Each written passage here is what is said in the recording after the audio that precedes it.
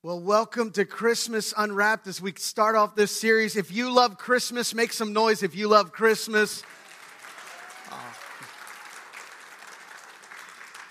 Make even more noise if you love the meaning behind Christmas and what it's all about.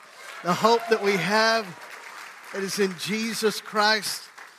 Man, so glad you've joined us today as we kick off this series entitled Christmas Unwrapped. And when we look at Christmas, what it is at the heart of Christmas, that word, and we said this earlier, that Christmas is not just that Christ, the Anointed One, has come, but that He has been sent.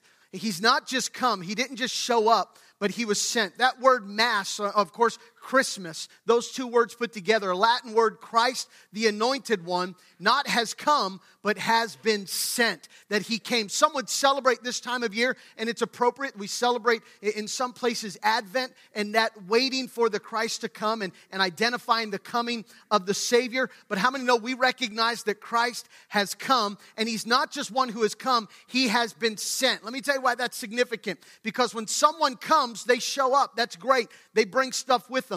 But Christ didn't just come. He was sent by God on a mission to bring peace between man and God and to bring us peace. He had a mission to fulfill. He was sent with a mission and a task, and He came to accomplish that which His Father sent Him to do. And the whole purpose of Christmas is that we receive what Christ has come to bring us. He has literally come to bring peace on earth. Have you heard that?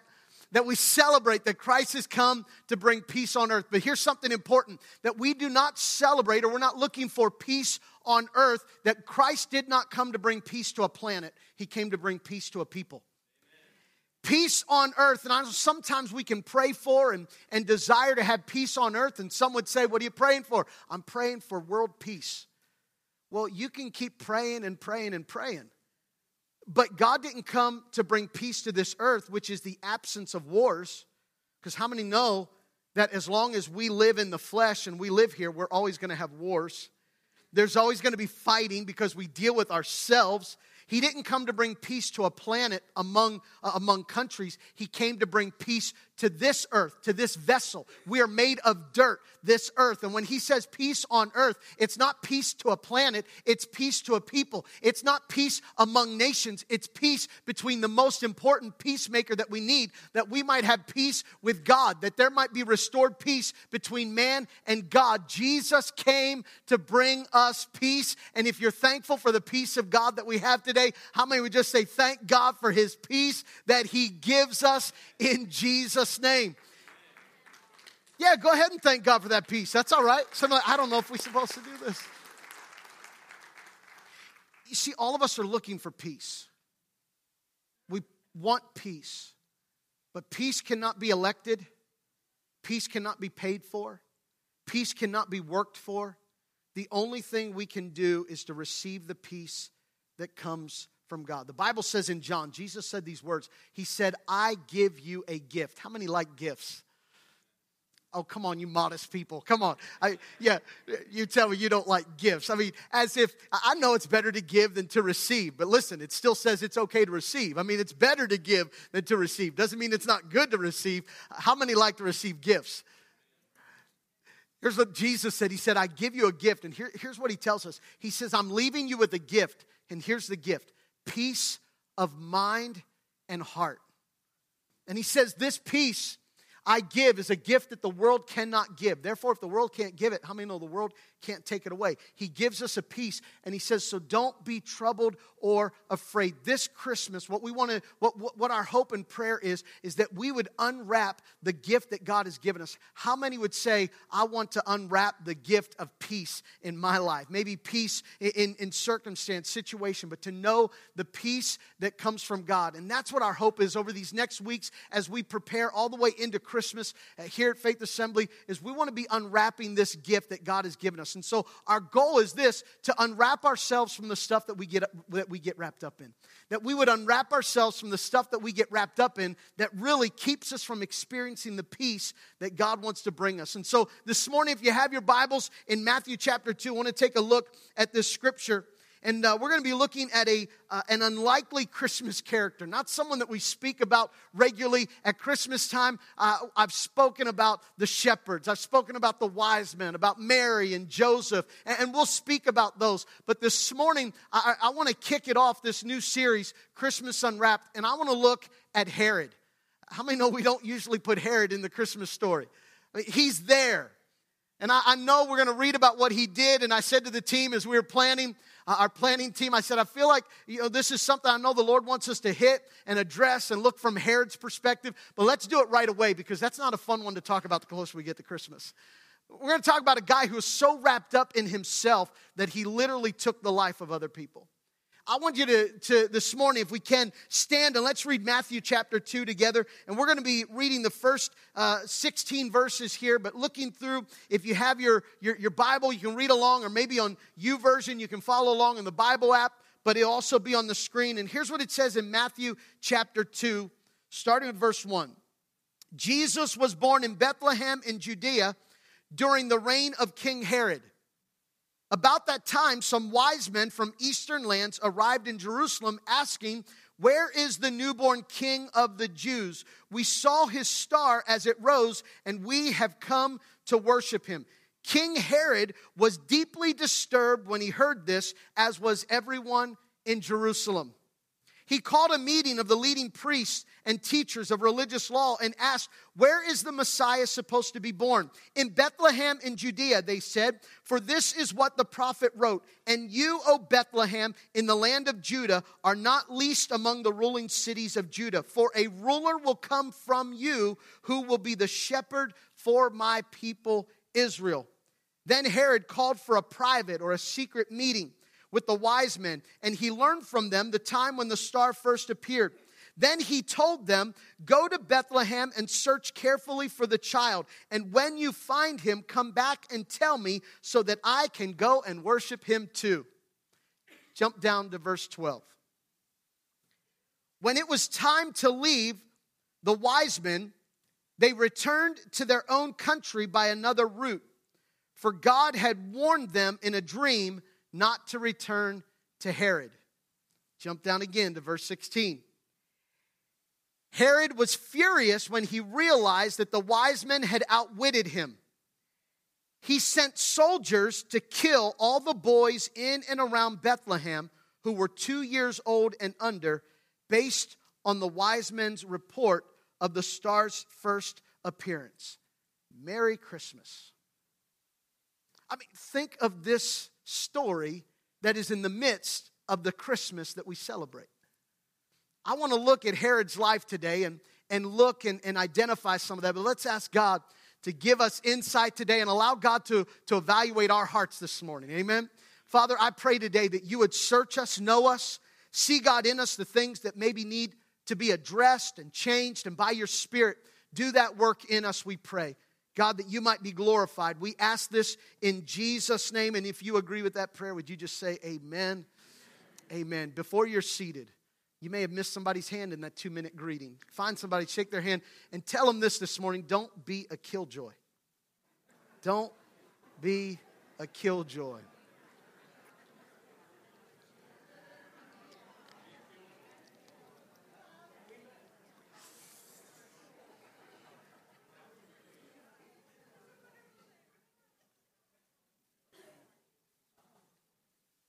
Let's see, the title this morning, as we kick off this Christmas Unwrapped, looking at the stuff that we get wrapped up in. And the title today just is simply this: Uninviting the Christmas Killjoy.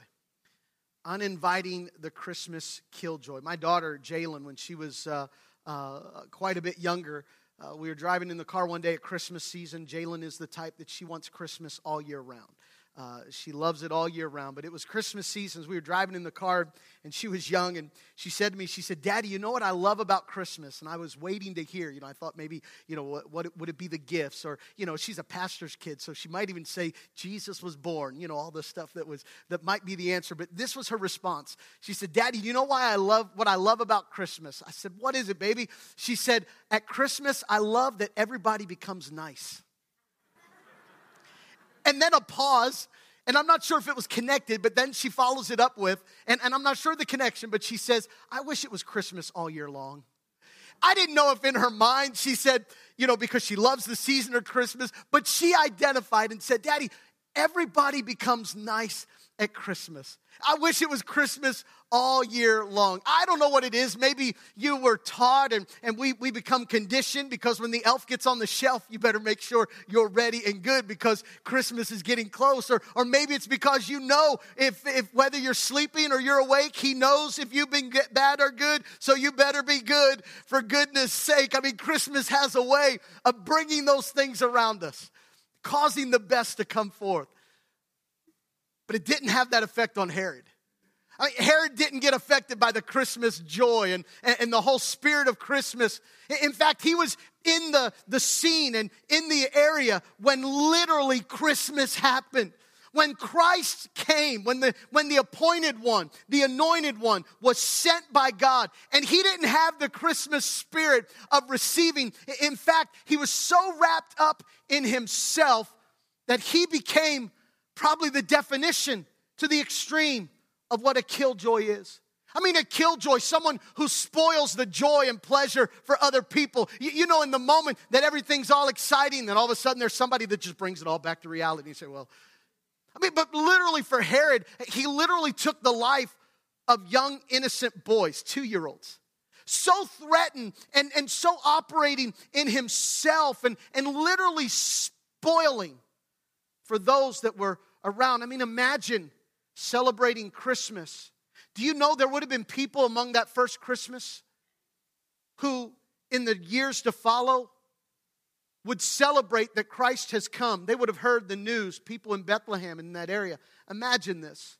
We sometimes don't get this context or put this perspective in place. But this story we just read about Herod, which is proven in history, Herod would have served under Mark Antony, who was a well-known Roman emperor. I love the fact that when you read the Bible, it all lines up with the history that really happened. Because the Bible is a history book, but much more than a history book. It lines up with all the things you can read, whether you read it in your Bible or read it in a history book, that Herod the Great served. And he was appointed by Antipas, and then later that was in a place of serving under Mark Antony. And as he's in this area serving, Christ is born. And among them would have been people who were celebrating the arrival of the Savior. And within 2 years of Jesus being born, some of those same people celebrating would have been mourning the loss of their 2-year-old boys. Think about Christmas from that perspective. Think about those who celebrate the coming of Christ, but yet they're the ones who would sit in an auditorium like this, maybe to celebrate Christmas and say, I love to celebrate Christmas, but in the midst of celebrating Christmas, it was from that effect of Christmas that caused the threat of Herod to kill my son. I mean, isn't it true that there would have been people who would have celebrated the arrival of a Savior, but also would have been affected by the ill effects of what someone, a king, was trying to do to stop the Savior from even coming? I want to say to someone today, your circumstance and situations might not be ideal. There's difficulty and things that surround you. But imagine those who celebrate in those first 2 Christmases, that some of them were in the place of wanting to celebrate the one who has come, but also were mourning the effects of what it cost them in the process. The ones who would have said that we're celebrating Christmas, or maybe it's hard for me to celebrate Christmas because it's hard for me to celebrate Christ being sent because him coming had an effect on my 2-year-old son. How many are following what I'm saying? That sometimes we tend to look at peace and tend to look at life, that when everything is in its rightful place, when everything's just the way I like it, then that's when I'll have peace, when everything will be just the right way. But when you really look at Christmas and how it began, Christmas was a blessing to the world, but it was also an initial impact that brought pain to people that were around. And those who would have said, I'm mourning the loss of my 2-year-old son because he was killed by Herod, but I know that even though I'm mourning the loss, there's a God who sent his son. And they knew that there's a hope and a promised one. Do you realize how blessed we are to sit on this side of grace and to see what God has done? I mean, we get to sit from this perspective. Now, I know we say this today. Imagine if we were a part of the first 2 Christmases that ever occurred. You know Christmas, Christ the Anointed One being sent in Bethlehem. It's very well that if we lived in that city, some of you, some of us, would have our 2-year-old sons whose lives were cut short because of the threat that the Messiah brought to the king. Here's what I want to say to you. Peace is not something that we get because of things around us. Because God did not come to bring peace to a planet because we live in a fallen world. Nothing will ever be just right. Come back next week and we're going to talk about the problem with a perfect Christmas. There's no such thing. That's next week. But this week, looking at some of the self that might cause us to miss that when we need peace, peace doesn't occur because something happens outside of us. Peace occurs because we receive the work of God inside of us. If you're taking notes this morning, you can write this down. Peace is not produced, it's received. Peace is not produced, it's received. You see, because we tend to put equations and things in place. Let me ask you, how much more of a raise do you need to have so you can have peace? Because you may have said, if I only had this much more money, if I only had this, how much respect is it going to take for you to have peace? Because you might say, if only I felt respected. If only I got, and oftentimes, let's be real, what we put to that is only I got what I deserve. Oh, be careful. If only I got what I deserve.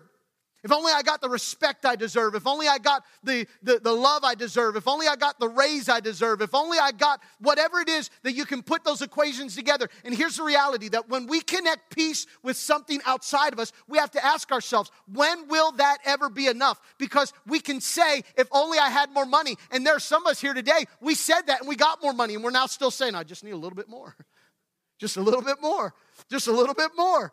And learning this peace, Paul said, I've learned to be content and to unwrap that peace. Here's what affects us sometimes, oftentimes. The thing that affects us the most from experiencing the peace that God has for us is us. It's the condition of our heart. It's where we are. It's the attitude, it's the situation of our heart that needs to be affected. Because each and every one of us have a problem that every one of us are affected by this. We can't get away from ourselves. Everywhere we are, there we are. Everywhere you go, that's where you are. You can't get away from it. We all have a little bit of self inside of us. How many know that this morning? There's a bit of self inside of us, and we're always in this place of having to deal with ourself. And how many would admit that sometimes self gets in the way and keeps us from experiencing or unwrapping the full peace that God wants for our lives? I know some of us it's easier if we talk about the stuff outside, and let's address that stuff. Let's address the stuff that's out there that's affecting our peace. Let's address the stuff of if only we had this type of equality, or if only we had this type of care, or this type of thing. And we put all the things, and we want to say what needs to be out there, but in reality, whatever happens out there will never affect us fully until we allow our lives to be affected on the inside. Peace is not produced, it's received. That we can only receive it by God, to receive what He has for us. Here's Herod, and he's appointed king. As we said, Mark Antony, one of the ones that would have appointed him. And talk about a man who was a little wrapped up in himself. I know you're here today, and I don't think there's anyone here such a literal killjoy or such a literal person wrapped up in themselves to the point like Herod. I'm not saying that today, and I know we could look and say, well, man, we're not that far off, or we're not that close. Herod is way out there. We don't have that kind of selfish issues like Herod. But I think it's always wise that if we evaluate some of the stuff that was in Herod, to maybe look and say, God, help us uninvite the killjoy before it shows up at our parties.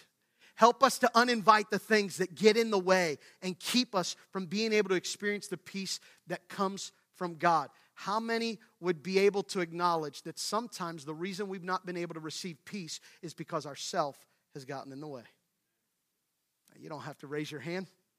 I'll raise it for you. I've gotten in the way. Looking at some of the stuff that we need to unwrap from. And I could just say to you today, hey, we got to get unwrapped from ourselves so that we can experience Christmas. I want to look at some indicators that we look at from Herod's life. And I know that Herod might seem to be a stretch, that we're not in that category. But what are some things that we can look at that are indicators of the things that would stand in the way and keep us from being able to experience the peace that God would have for us? This Christmas, our hope is to uninvite the killjoy. Better yet, let's not be that. Let's not spoil the joy of what it is to experience the peace that God wants to give us. Because if we allow peace to be received from God, it will affect other people being able to receive the peace that comes from God. But if we stand in the way, not only will it hinder what we receive from God, but it hinders what we're able to pass on and what we're able to give others that God would have for them. I want to give you 4 things this morning, just indicators. Here's some indicators that there might be some self or potential killjoy inside of us. Some things that spoil the joy, the pleasure. Here's number 1. If you resent what others rejoice. If you resent what others rejoice over. Whatever makes other people rejoice, if you resent those things. Here it is. One of the examples could be someone just got a pay raise. And before you can be excited for them that they got a pay raise, you're asking yourself, why didn't I get one? Instead of rejoicing over what someone else has in a practical sense, sometimes that quick response, that instead of giving the, hey, congratulations or good for you, it becomes the whole process of trying to evaluate, why did they get it and not me? What's going on in their life that's not going on in my life? Why did they get what I wanted? Why is it happening for them and not happening for me? That sometimes not being quick are able to rejoice with others. The Bible says in Romans 12, rejoice with those who rejoice. Have you ever had a moment when someone shared good news and instead of being happy for what you knew you should be happy with, it bothered you? Don't raise your hand. That's just an indicator that there's sometimes self that's inside of us. Here's Herod. The wise men come and pay him a visit, and rightly so. I mean, if you're looking for the king, you go to the palace. Herod's not expecting a king because he is the king. And everyone else is celebrating the arrival of a king. The wise men are coming from distant lands. Shepherds are going to be coming in from their flocks. There are people that are around that are going to be celebrating the arrival of the newborn king. Here's the thing. The only person who doesn't celebrate the arrival of a king is a king.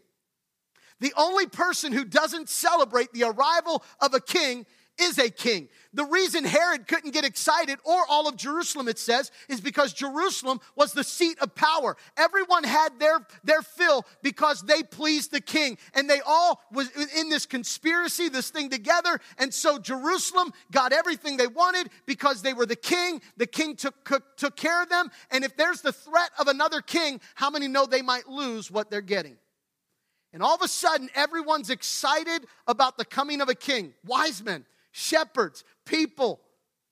Everyone's excited except the king. Tells me this then, that whenever I should be excited for someone and I'm not, it might be that I position myself in a place that I don't belong. It might be that I consider myself more than what I ought. Because oftentimes when I put these two things together, that I'm waiting for peace and peace will come when I get what I deserve. Here's the truth of that. I tend to think I deserve more than what I really do deserve. I tend to think a little more about myself than I ought to. This isn't condemnation, it's just reality. The word that gets your most, the word that you hear that gets your attention the most is your name. Because the moment you hear your name, it's the moment it grabs your attention. You will say, oh, of course. But here's why it grabs our attention. Because it's the moment we recognize someone's talking about us, it becomes about us. And how many have ever been in a conversation and someone comes along and says, hey, I heard my name? How many know what I'm talking about? Hey, I heard my name. What are you talking about? I heard you say my name. I heard my name mentioned. I heard my name. You're the most valued word that you'll ever hear is your name. And that's not wrong. It's how we're identified. It's how we're called. But here's reality. It only points to the fact that we are prone to think about ourselves. You're not horrible for that. That's nature. That's how we've been, that's who we are. But we have to recognize that in a place that we put ourselves where we ought to be. That peace is not received because of things around us, but we allow peace to come on the inside. One indicator might be that we're not able to rejoice with people who rejoice because we say, well, I don't know why they think they're better than I am. I should be getting what they got.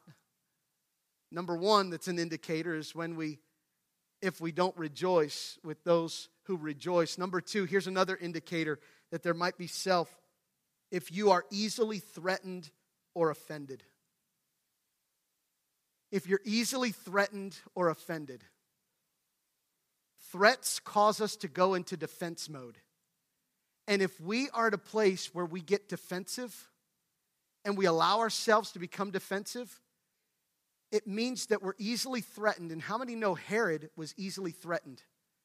Herod was bothered by a king. Let me go back and remind you and read to you what Herod was threatened by, okay? Herod's the king.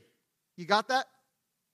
Here's what it says. Herod finds out, says a baby is to be born, and he's the king of the Jews. And Herod says, where's this king born? And so he goes to the priest and asks the priest, where is this king to be born? Here's what they said.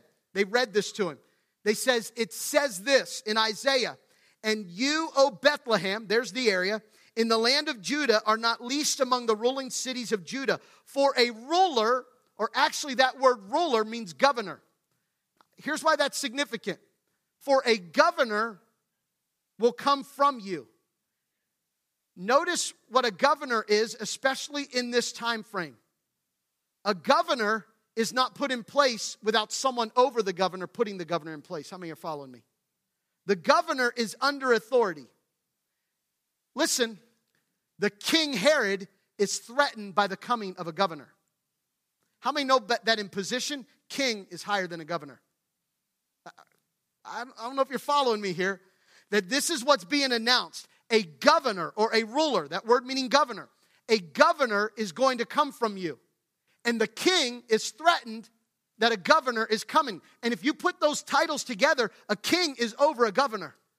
But he's threatened by a governor. But listen what else. He says, for a governor will come from you who will be, notice this, who will be the shepherd for my people Israel. I don't know if you're catching the contrast here, but Herod is threatened and bothered, number one, by a baby. Number two, by a governor who is not the same as a king, and by a shepherd. When would you ever see a shepherd and a king in the same place? How many are catching what I'm saying here today is that Herod was threatened by something that had no comparison to what his position was. But why was he threatened? Because if you're not under the proper authority, then you'll always be threatened. You'll always hold on to what you think you can lose if you don't know the authority you're under and you're holding on to what you can never be taken away from you. If you're holding on to what you fear you could lose, it means that we've received something that doesn't really belong to us. And this is the truth about Herod. Herod did not belong to be king. Here's why. He was Hellenistic. Backtrack in history, all that means is that he was born in Jewish culture, but he was not born a Jew. He basically became a Jew because someone married a Jew, and so the Hellenistic culture became the secular combined with the Jewish culture. They became a mixture of the two. He was not pure-blooded Jew, which means he definitely was not from the line of David. How many know that matters? Because the kingdom belongs to the line of David, the tribe of Judah, and And how many know Herod would have known his history, and Herod knew that he was king in a place that he did not belong king. And when you put yourself in a place that you do not belong, you'll always hold on to what you're afraid of losing. That didn't make sense to anybody, did it? And I can't go back and say it all over again. Anybody get that? Does that make sense? Herod was at a place he didn't belong. But here's the thing. Jesus is coming as a governor. What is that? He's under the authority. How many know Jesus, it says, and his name will be called Wonderful Counselor? Notice one of them, Prince of Peace.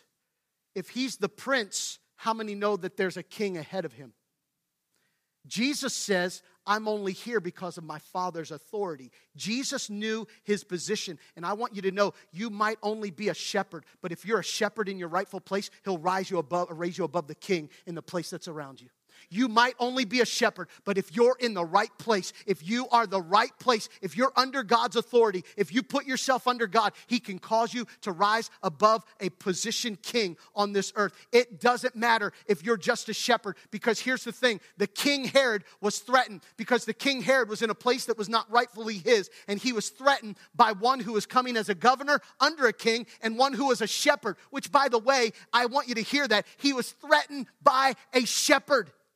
The issue is not title. The issue is this: proper authority. Are you under the proper authority in your life? You will not have peace unless you're under the authority of God in your life. If you try to have peace on your own, in your own way, try to produce peace without putting God over your life, you will not find peace, because you might be a king, self-proclaimed king. I've got all the money. I've got all the wealth. I've got all the stuff. You can be a self-proclaimed king and still hold on in fear losing something, because you're afraid of losing what doesn't really belong to you. But when you receive from God, you'll hold on to what you can never lose.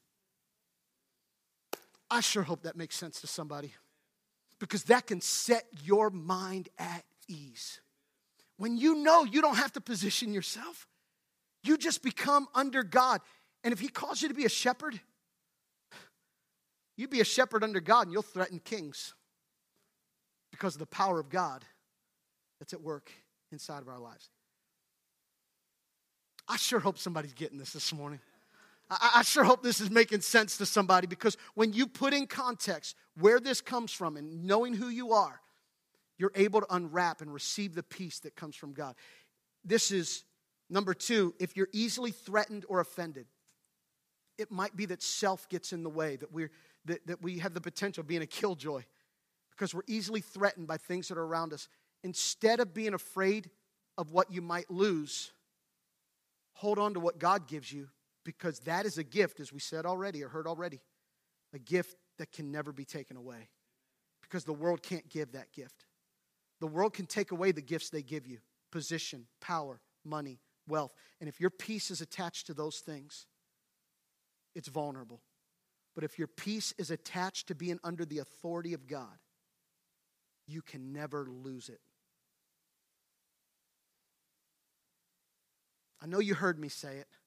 Now I'm just going to ask the Holy Spirit to really give you the ears you need to let that get into your heart. Because if you just hear my words, it won't change your life. But if the Holy Spirit brings revelation to you, you're going to know just what was spoken can set your whole life in a whole new direction, in a life of change. Number 1, an indicator is this: that we are at a place that is resenting what others rejoice. If we resent what others rejoice, if you're easily threatened, let me give you number 3. Number 3 is this: if we act in secret. Notice what Herod does as soon as he gets the word that the king is going to be born in Bethlehem. The Bible says then he calls for a secret meeting with the wise men. I don't have to tell you, whatever's done in secret is probably not a good thing. Whatever you do in secret, self might get in the way of experiencing the joy and peace if we allow secret places in our lives. I just want to say, in a practical sense, be careful. Be careful of the secret things that are hiding. You have the device right in your hand that somebody might not be able to easily know the sites that you go to and the things that you're experiencing, the stuff that you see. Don't give room for secret places, because that's the place, how many know nothing good grows in the dark? Herod had a self issue and so wrapped up in himself that he began to play secret places. Backdoor deals and backroom deals. Telling this and working the system and trying to hide. I want to say to you today, in a practical sense, don't let there be any secret places in your life. Don't let there be a place. The only secret place that's worth having is one that you experience the presence of God all by yourself. Everything else, the enemy wants to ruin you in the secret places. Whatever you're hiding, whatever you're trying to conceal. And I know whatever these things are that we can have, that we've got to be careful, because here's Herod. He immediately goes to a place of trying to hide and put in secret. The Bible says this, that to be careful. Why? Because your sins will surely find you out. That our sins, that place that will come about, don't allow the secret places. Be under the authority of God. Number 3, if you act in secret. Let me give you the last one. The worship team is going to get ready to come in just a bit. Here's the last one. If you're quick to tear others down. Now, what we're doing here is we're looking at indicators that were in Herod's life. And I want to hurry up and get done talking about Herod, because Herod is not a good Christmas character. But I think we need to look at this today to experience the peace that God has for us, to really unwrap some stuff. And here's what it is, to get unwrapped from ourselves. Because our self gets in the way of keeping us from experiencing God's peace. And some of those things are, as we've said, if we're not able to rejoice with what people rejoice with, if we're easily threatened or offended, if we act in secret, and if we're quick to tear others down, isn't it something that here's Herod, and when he finds out that the wise men didn't come back the way he said, the Bible says that he goes and sends soldiers to kill every boy that was 2 years of age and younger.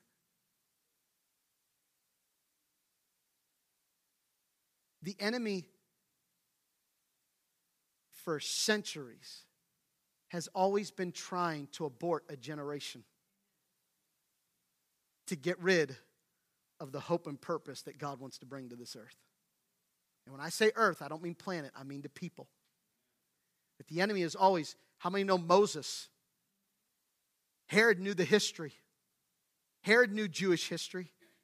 And Herod would have known that Moses, as a boy, was put in a basket and sent down the Nile River to be protected. Why? Because Pharaoh didn't want the Jewish people or the Israelites multiplying. And so he issued for all of the boys to be killed. All of the babies to be killed. And here's Moses. Noah's in a different basket, a lot bigger. It's a bigger basket. He was a big baby. Moses, of course, in this basket. And as he's sent down the river, here it is. He was saved because there was another king trying to kill. And here's Herod now becoming that. I'm sure Herod despised, as a Jew, even as a Hellenistic Jew, he would have despised what Pharaoh did to the Jewish people. But be careful that if you don't keep things in check, you might become even that which you hate. If you don't keep things in check, you might become even that which you don't like. Now, I realize Herod's way off the map. I don't think there's any of us here in the Herod category. But I'm only saying, identify the steps to say, God, help me not to get so wrapped up in myself that I'm not able to experience the peace that comes from you. Does that make sense? The peace that comes from God. Sometimes self is just getting in the way, and self is hindering. That when we tear others down, and here literally Herod kills these babies But there's some of us here today that we're in the wake. We're in the wake of people who have torn us down. Some of us here today are in the wake of people who have violated, people who have used, people who have put down. And if we're not careful, history repeats itself. Hurt people hurt other people. And when we become people so identified by our hurt, and here's what hurts us, when we feel like we're not getting what we deserve. And when we feel like we're not getting what we deserve, self gets in the way, and we try to produce a peace that cannot be produced, but can only be received. I know you might be here today and you say, well, Jason, I'm glad you're preaching that sermon for someone who's way off the chart and they need to hear that. Good Lord, I don't know who that is, but could I say, are you willing to maybe even address some of the self that might be inside of you? Because what did Jesus say? Take up your cross every Christmas, every Easter, every special holiday? No, he said, take up your cross daily and follow me. What's the cross? Cross is a place where we die to ourself. Paul said these words, for me to live is Christ, and to die is gain. He meant that literally, being in the presence of God. But I want to say to you as well, some of the things that's keeping us from growing in peace is that we need to allow some self to get out of the way. Some self needs to be dealt with. And here's what we said today. Here's what we said this morning. So the worship team comes and helps us close. Here's what we said. And don't raise your hand, but maybe you can identify this because I know I can. It's not fair. I get to be up here the one and tell on myself. But I will. Because I've had moments where I've heard of other people rejoicing of what's happening around them. And I got to be honest with you. I've had where I've heard pastors say, this happened in their church, and all of this great things happened in their church. I'm talking about me, a pastor, and another pastor. And I've had those thoughts that have come, God, why isn't that happening to me? Oh, am I being a little too real? I hope some of you aren't like, well, no, I don't respect you anymore. My goodness. I've had those moments where it comes to mind and says, God, no, I need to rejoice. Of course I want to see good things happen, and there's nothing wrong with that. There's nothing wrong with desiring those things of God, but God, help me keep myself in check, because if I don't keep self in check, I'll become even that which I don't like. So I've got to put myself in check, and so there have been those moments where I said, great things are happening there, and I'm going to intentionally say, I rejoice with you. There have been moments that I felt threatened, like something could be taken away from me. But then I have to realize, wait, what's really mine? Because if it's given by God, then no man can take away what God has given me. But if I got it from some other way, then let go of it. I don't need it.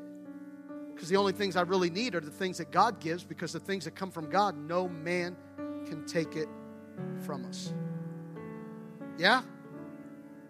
I've had those moments where I feel threatened. Had those moments where tempted to keep things in secret. That's not a big problem for me. A lot of you that are from a part of our church, you know that, because I'm kind of transparent. It's kind of hard for me. My wife even says to me, you're not good at lying. I know you like a book. And I say, you're welcome. You're welcome. She said, I know exactly what you're thinking. Well, some days it might not be the best, but you're welcome. You know, I can be an open book, but where are those places we can be tempted to hide? Because that can be self trying to work things. But then also, where is it that as well, when we should be building someone up, we're tearing down?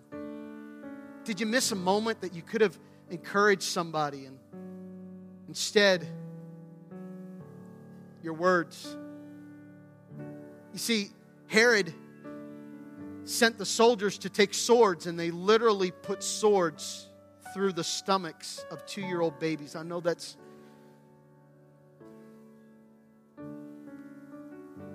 Do you know your tongue? It's like a sword. Your tongue can speak life, speak death. Are you building up? Now, here's what I'm going to say to us. Raise your hand today if you've got some self to deal with. Listen, if you raise your hand, you're in the right place. Because the perfect church, they're down the road. In fact, it's so far down the road, you'll never get there. The perfect people, but the ones who are allowing the Holy Spirit to work and deal and process and develop, they're right here, turning over the dirt, saying, God, I need your grace, need your help. Here's what I want to say to you. Here's what we do. We often look at the things, we talked about behaviors, stuff that we need to do different, right? I've got to be careful that I'm not easily threatened. I've got to be careful that I don't do things in the dark, secret places. What are you keeping in secret? There ought to be someone in your life that knows everything about your life. I was on my phone the other day, and I added a new feature to my phone.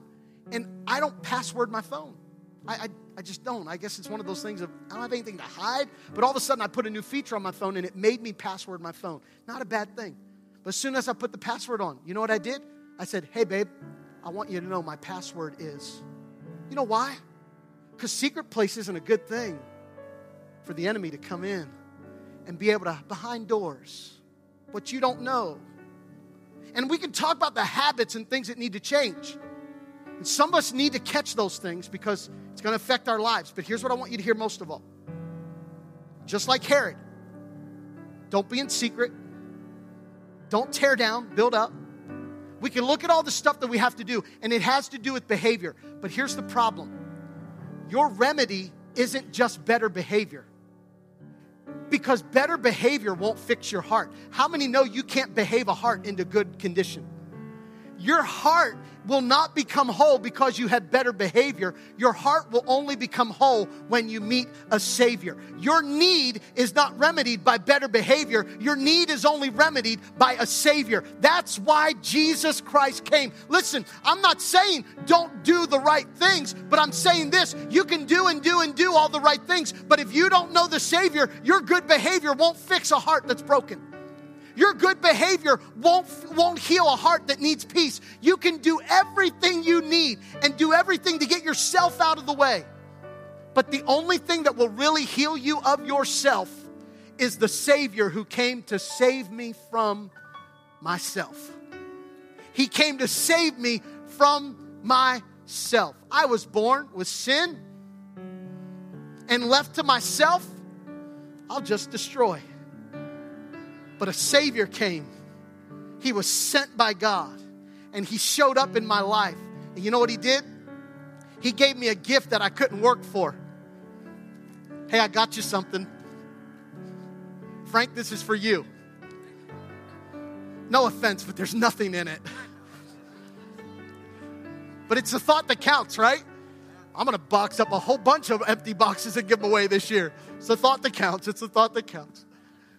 If I were to give you a gift today, and here's the love that Christ has, and I'd say to you, hey, I got a gift for you. And your first response could be this: oh, no, that's okay, I didn't get you anything.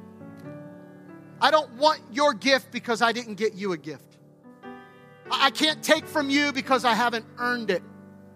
You could say, I can't take that from you. You might even say this: I already got one. I don't need that one. How many know that Jesus came to give us a gift? And the Bible says in Ezekiel that He says, I'll take your heart of stone, your stubborn heart, and I'll give you a heart of flesh. What's He saying? I'll give you a new heart. Listen. If you need a new heart because your heart's dying, you can't exercise your heart back to good health. If your heart is damaged, only a miracle can heal your damaged heart. That person you came to church with, I'm glad you came to church with them. But they're damaged goods. You ought to tell me about it. I don't know. We're broken people. We're messed up people. Don't nod at me and make me feel worse. I'm just kidding. We're broken. You can't good behavior your heart back to order.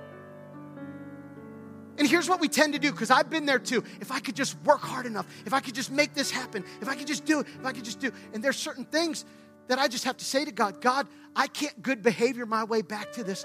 I need your Spirit to give me a new heart. Give me a new heart. Here's the good news. He's got one for you.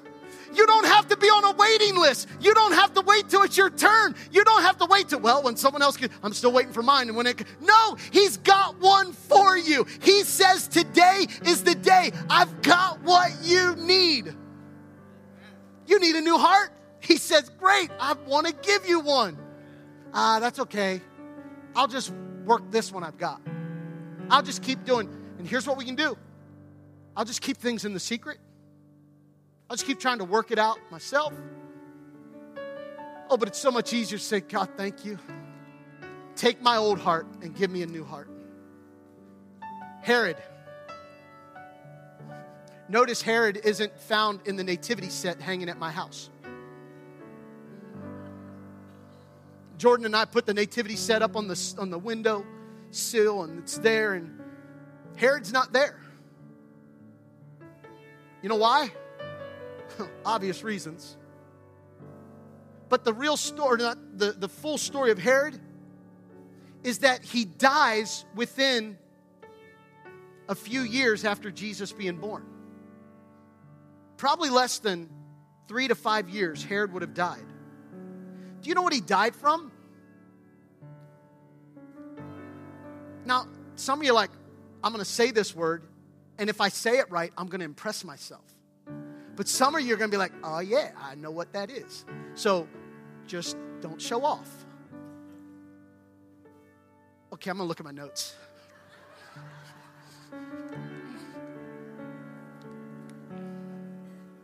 You want to hear it?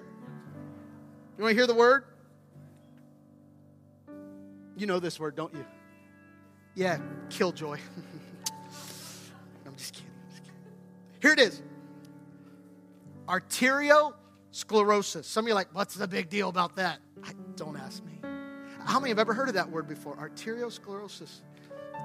Okay, rub it in. All right, smarties. I won't tell you what high school I went to because I didn't learn that word. But here's what I found out. Arteriosclerosis, this is what Herod died of. And some of you that knew the word, you might already know this. He basically died of a hardened heart. What? Go figure. He dies of a hardened heart. His arteries become hardened. It affects the heart. And he dies from a hardened heart. Ezekiel says, I'm going to give you a new heart.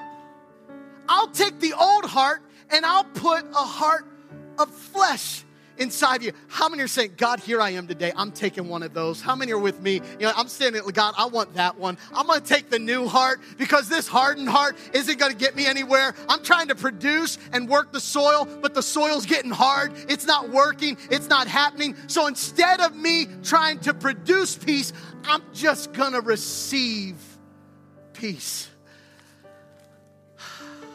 This is mine. Get your own.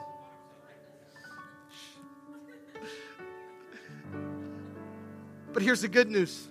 There's enough to go around. So this Christmas, why don't you unwrap a new heart? This Christmas, don't just, did I blind you with that? Yeah. And I got glitter all over me now. Unwrap a new heart. And receive the love that comes from God. You say, what do I do?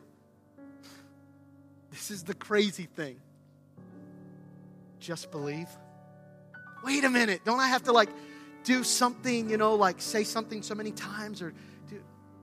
No. I just got to surrender and say, God, my behavior is not enough to change this. I need you to be my Savior. So if you need to change your heart, quit trying to change your heart. Just let him give you a new one. Let him give you a new one. Savior, what did he come to do? He came to save me from myself. So Christmas and unwrapping the peace, quit trying to find what you're looking for when everything you need is already given by the Savior. Why do I make it harder than it needs to be? Why do I make it harder than it needs to be to just say, God, I surrender.